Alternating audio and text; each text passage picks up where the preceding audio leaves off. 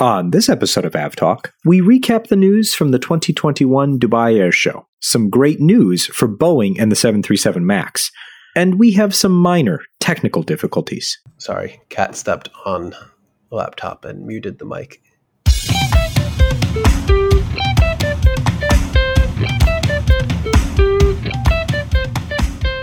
Hello and welcome to episode 138 of AvTalk. I am Ian Petchnick, here as always with Jason Rabinowitz. And hello, Ian. How are you enjoying this Dubai Air Show week? Hello, Jason. I enjoyed it very vicariously and very well. Thank you very much. Same. It's been great covering it from while I lie in bed after I wake up and on the couch and on my desk and generally in places where I'm not there. We sent Gabriel and we also sent Jeremy Dwyer Lindgren to the show, and they will have you're listening to this on Friday. After you're done listening to the podcast, you can head over to our YouTube channel, the Flight Radar 24 YouTube channel, and watch their full recap of the show, including some of the incredible 777X flying display, interviews with folks who are there and actually have something to talk about, as well as just a wrap up of everything that they saw at the show. So when you're done listening to the podcast, head over there and you can check that out. But we'll recap some of the, I guess, more businessy aspects of the show. Though we will start with, I don't know if we'll start with the flying display, because it would be kind of weird to narrate a flying display in a podcast. But I will say that it was pretty impressive to watch the 777X do that. I think that's the one thing I am jealous of, having not been able to see in person, since the videos don't really do it justice. But every one of these air shows, either Airbus, Boeing, and the other aircraft manufacturers, they will attempt to put on a very nice flying display. I don't actually know if Boeing has done that very recently, but it did here at Dubai. Last time I was in Dubai, it was the A350-900 on the flying display. And that was 5 years ago. And now we have the 777X on its first international sortie, its first international anything, its first air show. The flying display, at least one of its runs, it made an extremely impressive looking turn to the left, I guess, which looked like it was a bank angle of over 90 degrees, though I'm sure they will never actually confirm that. That was planned so that you could get the belly titles in full view, and rather impressive. Yeah, the previous Boeing flying display was the 787-9 that they had decked out in the world's largest vinyl wrap. I don't know if you remember, it was like the pink and purple vinyl wrap that they had was the 2019 show, was the one that they did with the flying display there. But the 777X was quite the flying display. We'll have some of it in the YouTube video, and we also post a link to the show notes to one of the videos that was captured at the Dubai Air Show just of the flying display. Well worth looking at, and well worth knowing that the late 2023 timeline is still a thing. Yeah. So last week before the show, Boeing tweeted that they were looking forward to the Dubai Air Show and bringing the 777X. And Lufthansa made a comment that they said, wish you were here. Little dig at how long it's taken them to get the plane. But the 777X is currently in Qatar. And by the time the podcast comes out, it will have made it to Frankfurt so that Lufthansa can be sufficiently impressed with the aircraft, hopefully before taking deliveries of it. Great. And keep in mind that's still delivery in late 2023, which almost certainly means entry into service again in 2024, best case scenario.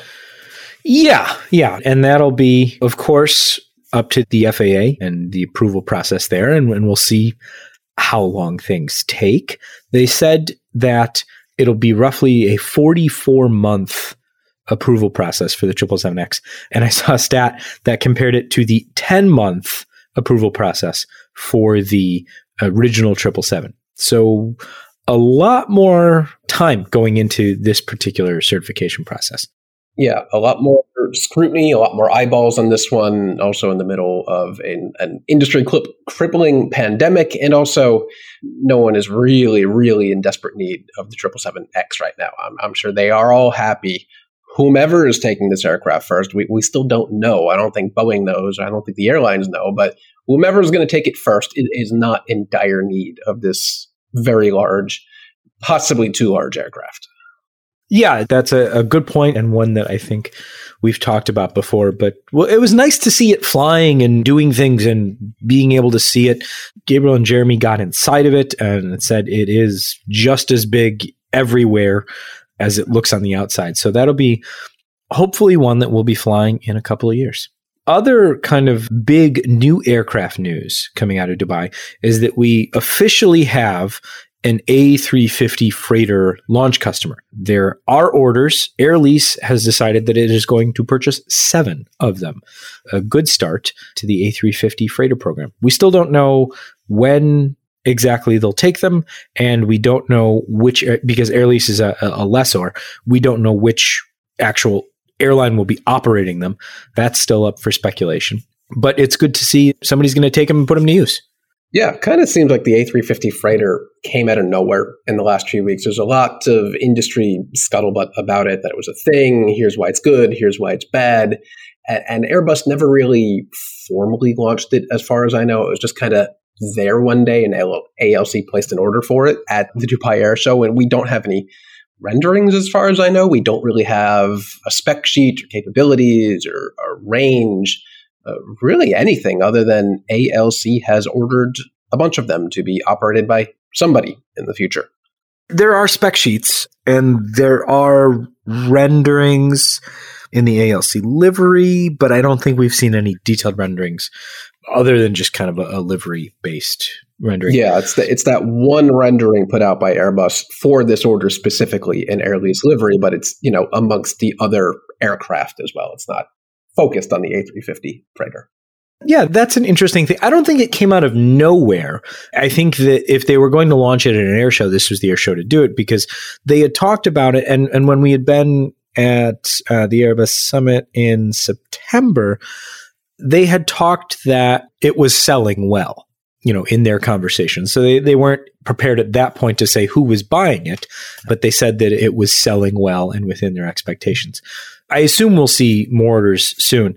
When we get closer to the aircraft being defined and things like that, we can have a more extensive conversation about how it competes, especially with the 777F, which is really where the market's going to come from as far as the A350 freighter is concerned. But the interesting thing, at least to my mind, was a little nudge by Airbus CEO Guillaume Faury about the A350 freighter's timeline being somewhat concurrent with Airbus's research on single pilot operations, which I thought was really the more interesting thing about the A350. They're still studying this. This is not, tomorrow, and there's no certification yet for it. There's no playbook for single pilot operations at this level yet.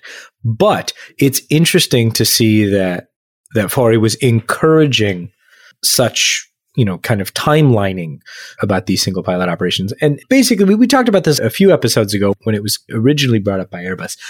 But these would be long haul flights where you would have 2 pilots on board, but you would have 1 pilot on the flight deck at any one time, and then you would have 1 pilot resting.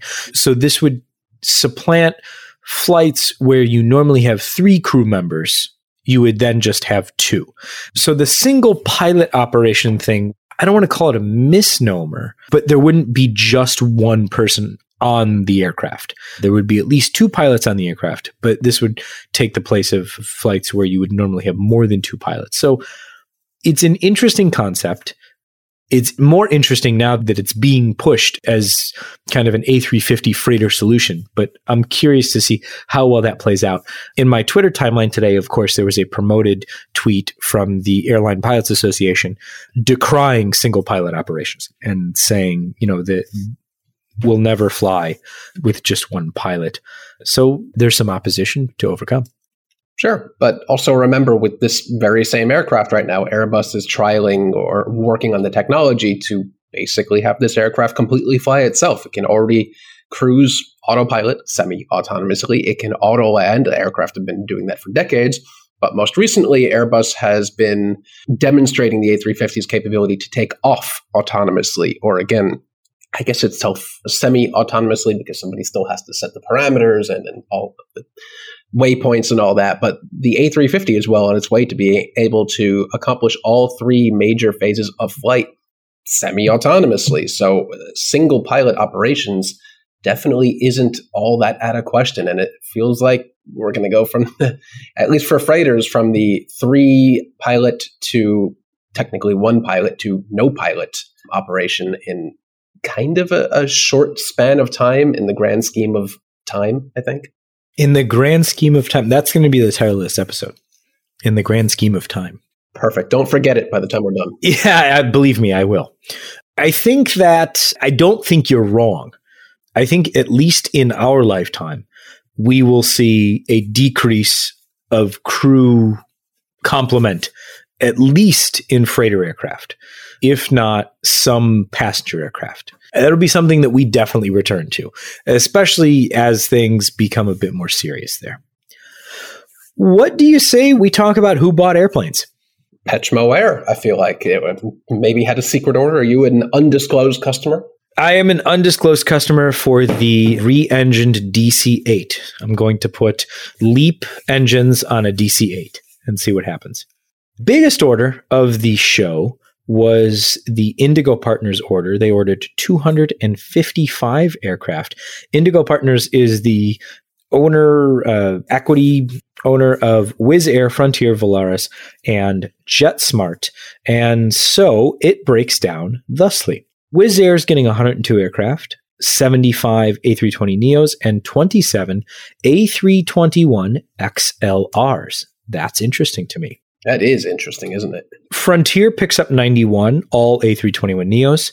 Volaris gets 39, all A321neos. And JetSmart picks up 23, 21 A321neos, and 2 A321 XLRs. The Wizz Air A321 XLR order is very interesting to me because where do you go if you're Wizz Air with an A321 XLR? We already know that Wizz Air can fly from, Reykjavik to Los Angeles with an A321neo. There's like 8 people on board. They've done that before. But, does this open up North America for Wizz Air? Absolutely. I do not want to be a passenger on one of those flights, but I'm sure there are 230 people that they could pile up on one of these XLRs that would be more than happy to fly, I don't know, Stewart to Budapest nonstop. I mean, why not?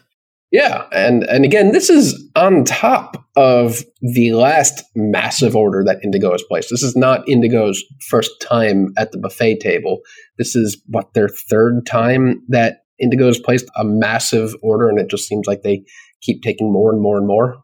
Yeah. I think the previous order was 400 something spread across the 4 airlines. Yeah, so this is a huge order, but in Indigo terms, it's actually kind of modest. Yeah. I like how we're benchmarking Indigo orders as kind of the baseline for all others, which is probably not good because no one ordered nearly as many planes. The next biggest order was the ALC order, which included the 7 A350 freighters, but also included 25 A220-300s, 55 A321neos, 20 A321 XLRs, 4 A330neos. So a widespread for Airbus. If you're noticing a trend, these are all Airbus orders so far.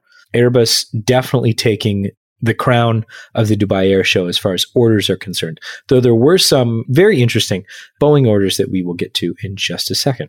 Yeah, we'll run down the full list or at least the full list that we can find. Yeah, there's no full list. Somebody should really put that together, whoever, puts on the show. But I always find it interesting that these orders are oddball numbers. Like, why 25 A320s, but only 20 321 XLRs? Like, there must be so much math that goes into determining how many very expensive airplanes they think they can place with airlines to come up with 20, but not 25.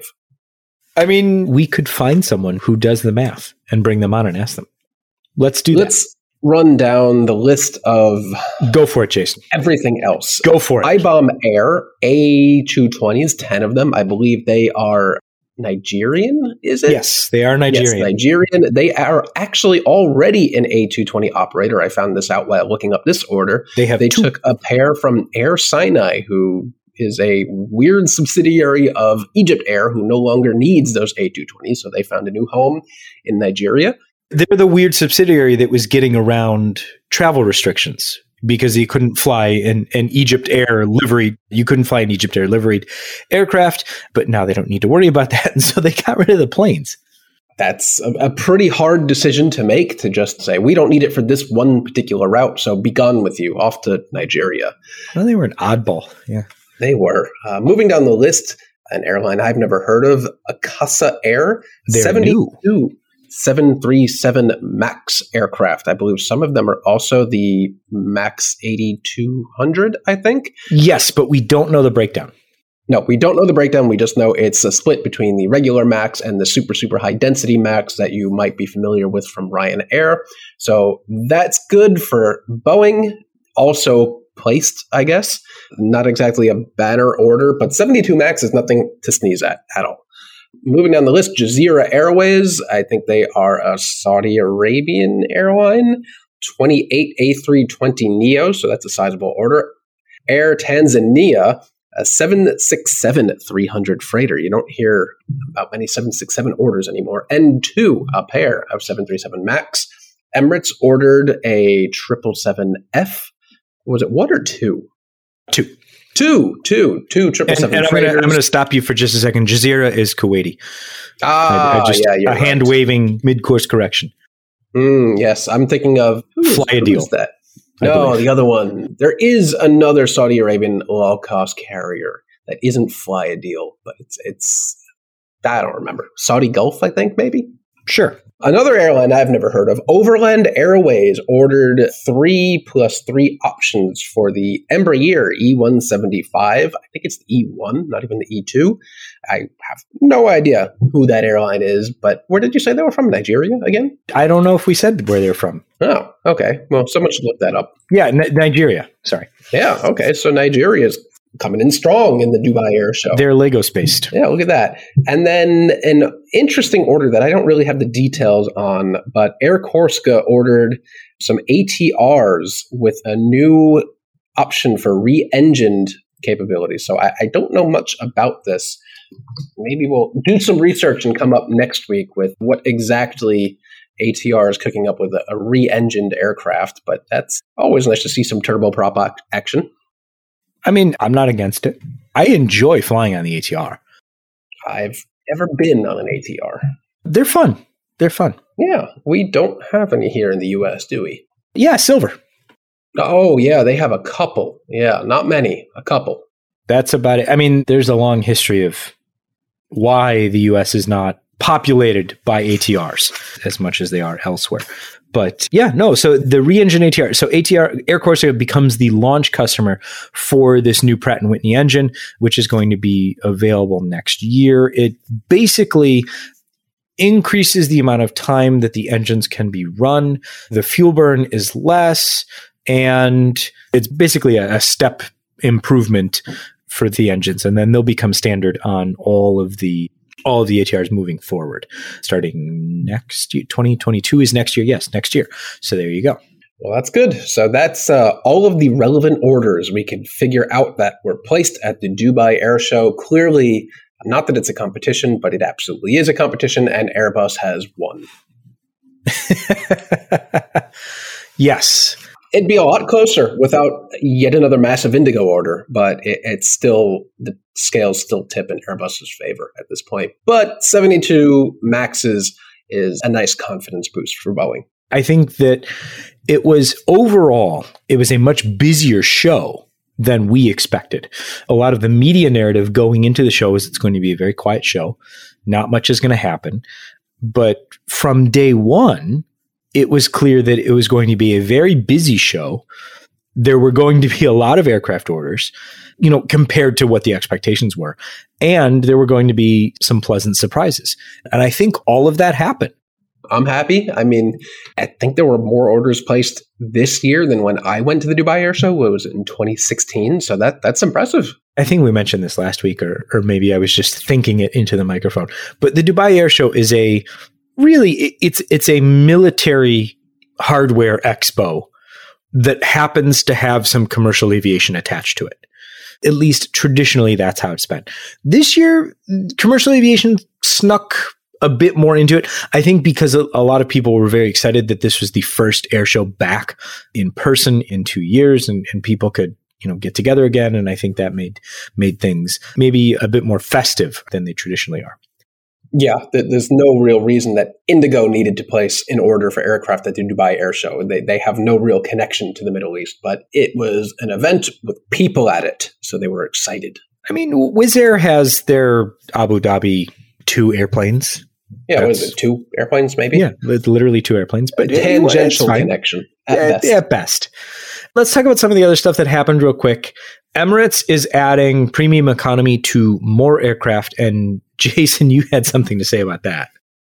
I mean, about freaking time. They've been talking about it for years and years. They outfitted their 6 last A380s to come off the line, but there are so few aircraft they can't actually sell the product because they don't really know where those 6 aircraft are going to go 6 months in advance. So it's welcome to the party, but they are the first real Middle Eastern airline to offer premium economy. So I guess it is exciting to see that roll out to more aircraft. Not all of their aircraft. It's maybe about half of the Emirates fleet. And nobody's quite sure if that's because they're retiring half of their existing 777-300 ERs, or they just don't think they need it on all of their aircraft. But it still won't be the entire fleet. But it's still good to see. I could not agree more.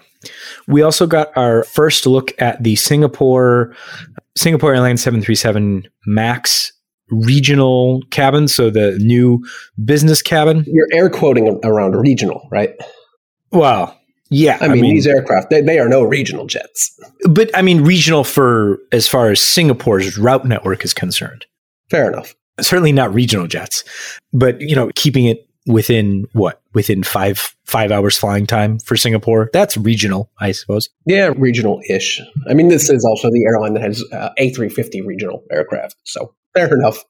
Yeah, we have, But anyway, first look at the cabin. It looks nice. It's Singapore. It should look nice. It's the one thing they need to do is make the damn thing look nice. But remember, these are tortured aircraft. They were delivered, these MAXs were delivered new to Silk Air, operated very briefly. Then you had the MAX grounding, and then they never got back in the air. And then Silk Air ceased to exist during COVID. So that's unfortunate. So now they'll be completely refurbished, even though they're basically babies. They've never really been flown. And now they're outfitted again in a more Singapore airline style cabin, which is great. Nothing special. Who is it? Fly Dubai has a variant of the 737 MAX with lie-flat seats as well. So it's nothing unique, even on narrow bodies. Hey, remember the SAS 321neo LRs? Maybe they'll fly too. Maybe they'll fly eventually, yes. Maybe they'll fly eventually, but we are seeing more and more airlines put very fancy cabins at the pointy end of their narrow bodies. And Singapore is the latest entrant. They haven't operated a 737 in decades, I believe, but this is actually not the first time Singapore's operated a 73. So that's an interesting fact. Getting back to what used to be. We also got a first look at Etihad's A350-1000 featuring that new business class seat with a door, which, I mean, doesn't really mean anything now anymore. I mean, it's like that's that is far from unique. Nice to have, but yeah, not unique anymore. But they've standardized that, so look for that flying sometime soon at some point. Yeah, sure. We think sometime somewhere. They've had those on property for a while, right? Oh yeah. This is not anything that is new to them, just new to us. Etihad and Airbus also announced that they're going to do, with their A350-1000s, they're going to do a similar thing that Etihad has done with Boeing and the Dreamliner, where they trial fuel efficiency and performance improvements and things like that using their aircraft, working with the the manufacturer as well. So look for some interesting stuff coming out of that in the coming months and year. What else happened? Oh, the MC-21 was there with the Russian engines, the Progress 14 engines. So that aircraft is a flight test vehicle that has a very small section of actual cabin, and then the rest is all flight test equipment and things like that. There's more on that in the YouTube video that Gabriel and Jeremy put together, but they did mention, I'm sure they'll mention in the video, that it is very wide and it was quiet when it flew. So that'll be interesting. The one thing they didn't want to talk about was how they're going to sell it outside of Russia. They just kind of smiled and nodded when that question was posed. Well, they managed to sell the Sukhoi Superjet outside of Russia, which is kind of the opposite in the MC-21 in that it was narrow and noisy and now is pretty much a dead aircraft outside of Russia. I hope to see the MC-21 have some better luck, but it sounds like a nice entry into the not quite narrow, but not quite wide body market. Yeah, the squishy middle, I guess. Squishy middle. Yeah, sure. Write that down so we don't forget the squishy middle. I'm writing it down right now. Squishy middle. Got it. More 737 MAX news. This time, it's all good news, actually. We finally got a timeline for when the latest variants will be in. The MAX 7 has finished flight testing. It is expected to enter into service next year, so 2022. The MAX 10 is beginning that course of testing and is expected to enter into service in 2023. And huge news this week being reported by Reuters. A document released by the CAAC to Chinese airlines says that China, the regulators, are satisfied with Boeing's changes to the 737 MAX, and they are seeking industry feedback. So basically the same thing that the FAA did, the same thing that EASA did in Europe, saying, we think this is good enough. What do you think? And they're soliciting feedback from Chinese airlines and pilots and everybody like that. So this could be one of the final steps before China again allows the MAX to operate, which would be amazing news for Boeing because they can then begin delivering all of those 737 MAX that are sitting around in various storage locations in the US waiting to head to China. Hundreds of them. And this would be a pretty big deal because China, as we've discussed before, has been very quiet. The airlines in China have made no speculation about when that aircraft will return to flight. They are not in the schedule for any of the Chinese airlines that I know of. So they'll have to figure that out and when and where to place them back in service. But that's very exciting for Boeing. That's hundreds and hundreds of aircraft that they've been sitting on that they can't get paid for. So that is really nice progress to see. Yeah, for sure. And then we wait on Russia. Yeah, I mean, less of an issue. Less of an issue, but there's still a sizable chunk of MAXs that should be going to Russia that aren't. That is very true. And it's also, a major chunk of the global aviation airspace that those aircraft need to be able to fly through. Yeah, I think that's a much bigger part of the puzzle as far as Russia is concerned. Let's see, where should we go next? Oh, let's go to Canada. So this is interesting. We got an email from a listener that said, hey, what do you think about lynx? And I said, well, I think they're cute and furry. I wouldn't want to keep one as a pet. And he said, no. I click on lynx on my computer. Yes. And he said, no, this new Canadian airline. And I said, what? So announcing today is a new ultra low-cost carrier from Canada. They are calling themselves Lynx Air. This is the airline that is formerly Enerjet, which was the charter carrier for energy sector workers that were, going from major cities up to oil and gas places in northern Canada where they would then, fly home. So on this charter. So they're changing their business model and they're going with an ultra low cost carrier model, which seems rather interesting. And they will go for 46 737 MAX over the next 7 years. So that'll be an interesting get for Boeing and interesting to see how well they do with the ultra low cost carrier model in Canada. Yeah, Canada very quickly went from basically having the mainline carrier, Air Canada, and WestJet, and really no ultra low cost carriers to kind of be overrun with them now. You've got WestJet Encore, you have Swoop, you have Flare, you have, that's the other one that I can't remember. There's another one. And now you have Lynx. So that's a lot of ultra low cost carriers all of a sudden, really the last 5 years setting up shop in Canada. Oh, isn't there also that weirdo one that's operating flights on behalf of like American or something? You're going to have to be a little bit more specific. I don't remember, but they're using like Dash 8s. Maybe it's that weird one that's going to operate out of like Boston with Dash 8s that. Oh, Waltzing Matilda. Yeah, that one. Like they're set up in Canada, but they're actually operating U.S. flights. Right. We'll come back to them. That's another podcast topic. Yeah, we'll come back to them in a different episode because that's just a really weird story. But anyway, good for Canada. If flying on an ultra low cost carrier is your thing, Canada seems like a great place to be right now. Yeah, absolutely. Especially if you want to go from someplace in Canada to someplace that is not in Canada that is warm. That's exclusively what they do. Yep, pretty much. The weirdest story of the day goes to Italy, where ITA has taken this. I don't know how you can't not laugh at this one. It is just ridiculous. Let me see if I can do this whole thing justice. So what happened was the ITA folks took out an ad in the German newspaper, basically writing a love letter from ITA to Lufthansa. Where the chairman of the board of ITA wrote, among other things, let's see, I think Lufthansa is beautiful and rich. Lufthansa will be one of those handsome and rich admirers who might be interested in ITA Airways.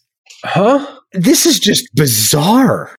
Yeah, they went on to say that they're in SkyTeam Alliance, which Lufthansa Group is famously not a part of, only for a year temporarily because it's already integrated into their systems, and they really would like to be owned or operated or controlled or something by the Lufthansa Group.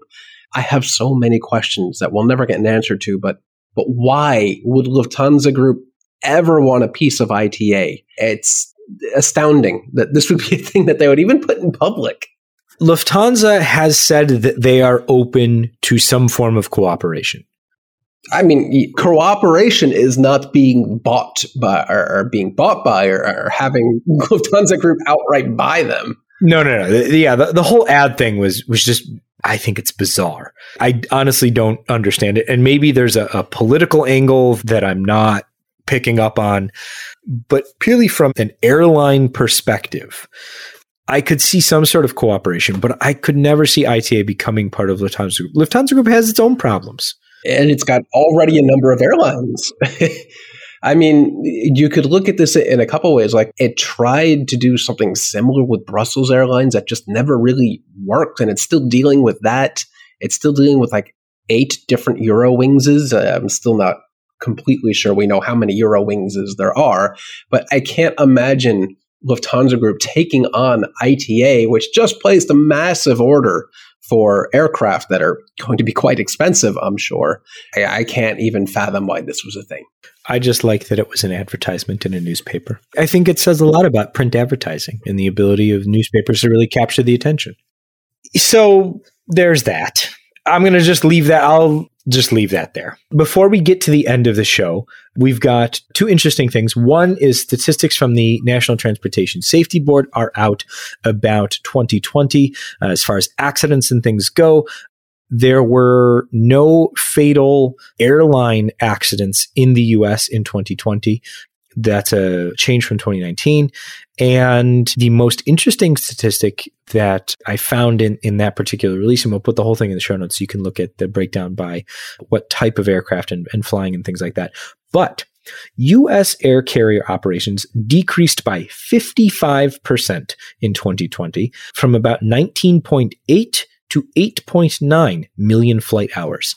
And I thought that was a very, not surprising, based on everything we've already talked about over the past year, just a very interesting, putting things in stark relief, I thought. A 55% decrease. Yeah. Things always seem starker when you assign numbers to them. But there's also some other interesting news out from the NTSB this week in that they are going to space. Did you see this, Ian? I did. Well, I didn't see that they were going to space. Okay, they're not actually going to space. But now that commercial space flight is becoming more and more of a thing, it seems like there's a SpaceX launch every other day now. The NTSB needs to codify how exactly it investigates commercial space incidents and crashes. Now, this is nothing new to the NTSB. They've been investigating space-related things for decades, but now that it's really becoming a thing that you can hand over your credit card to a company and go to space or near space, when accidents do happen, and they will happen, the NTSB needs to have a codified set of procedures and rules for itself and the operator, just like we do for commercial aviation today. And I thought that was pretty interesting. I applaud that they're getting ahead of this as much as possible. They're trying to be ready because, like you said, and something will happen. Eventually, the law of large numbers means that there will be a space travel related accident and it will need to be investigated. And I think it's good that they're getting out there. One thing I'm kind of thinking, obviously tongue in cheek a little bit, but somewhat seriously, is how do you send a Go team to space? I was wondering the same thing. Like if something happens, obviously there's so much telemetry coming down from any vehicle, but at a certain point, having access to the physical vehicle is important. So what happens if something happens in space? I don't know. I was thinking that the same thing. It's not out of the realm of possibility that there's a commercial space flight, let's say on SpaceX Dragon to the International Space Station, and something goes bump into something else and it's classified as an accident. Will the NTSB go on the next SpaceX flight up, or Blue Origin, or whatever, up to the space station and actually investigate it? I mean, at some point, the answer's got to be yes, right? Yeah, you would think that they have to eventually come up with some sort of contingency for that. But we're not talking in the next 5 years, I don't think. No, I would say even longer than that. Yeah, so definitely something we'll return to if they come up with something along those lines. All the more reason that if you are interested in becoming an NTSB investigator, you could someday end up in space. Now that's a cool twist on it. So before we go, Jason, someone has a problem with you. Tell me. This is somebody new. This is not somebody who thinks you're grumpy. We don't know that for sure. Well, okay, maybe that's true. No. The email that came in starts off with praise, saying that they're a big fan of the podcast and that they enjoy it. They also said that you, sir, are wrong. And here's why. That's impossible. That's never happened before. No, never happened before. Not once. So this person took issue with our comments, and mostly Jason's comments, on Azul in the context of our discussion of Azul wanting to buy LATAM, which we both think is kind of a crazy idea. But this person, who is a pilot for flying the Cessna 208s in Brazil, mentioned that, yes, Azul is a Brazilian airline. However, you failed, Jason, to mention that they are connected to almost 200 cities, and it is the only airline to operate in more than 100 cities in Brazil, which is a good point. And I think that they were taking issue with the fact that you called them a small player in Brazil. And I will allow you to address. I will clarify and say, globally, yes, Azul is still a mere blip on the radar of global aviation.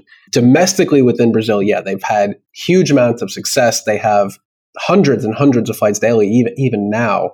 But when I look on a global scale internationally, I'm picking a random date next year, June 1st, 2022.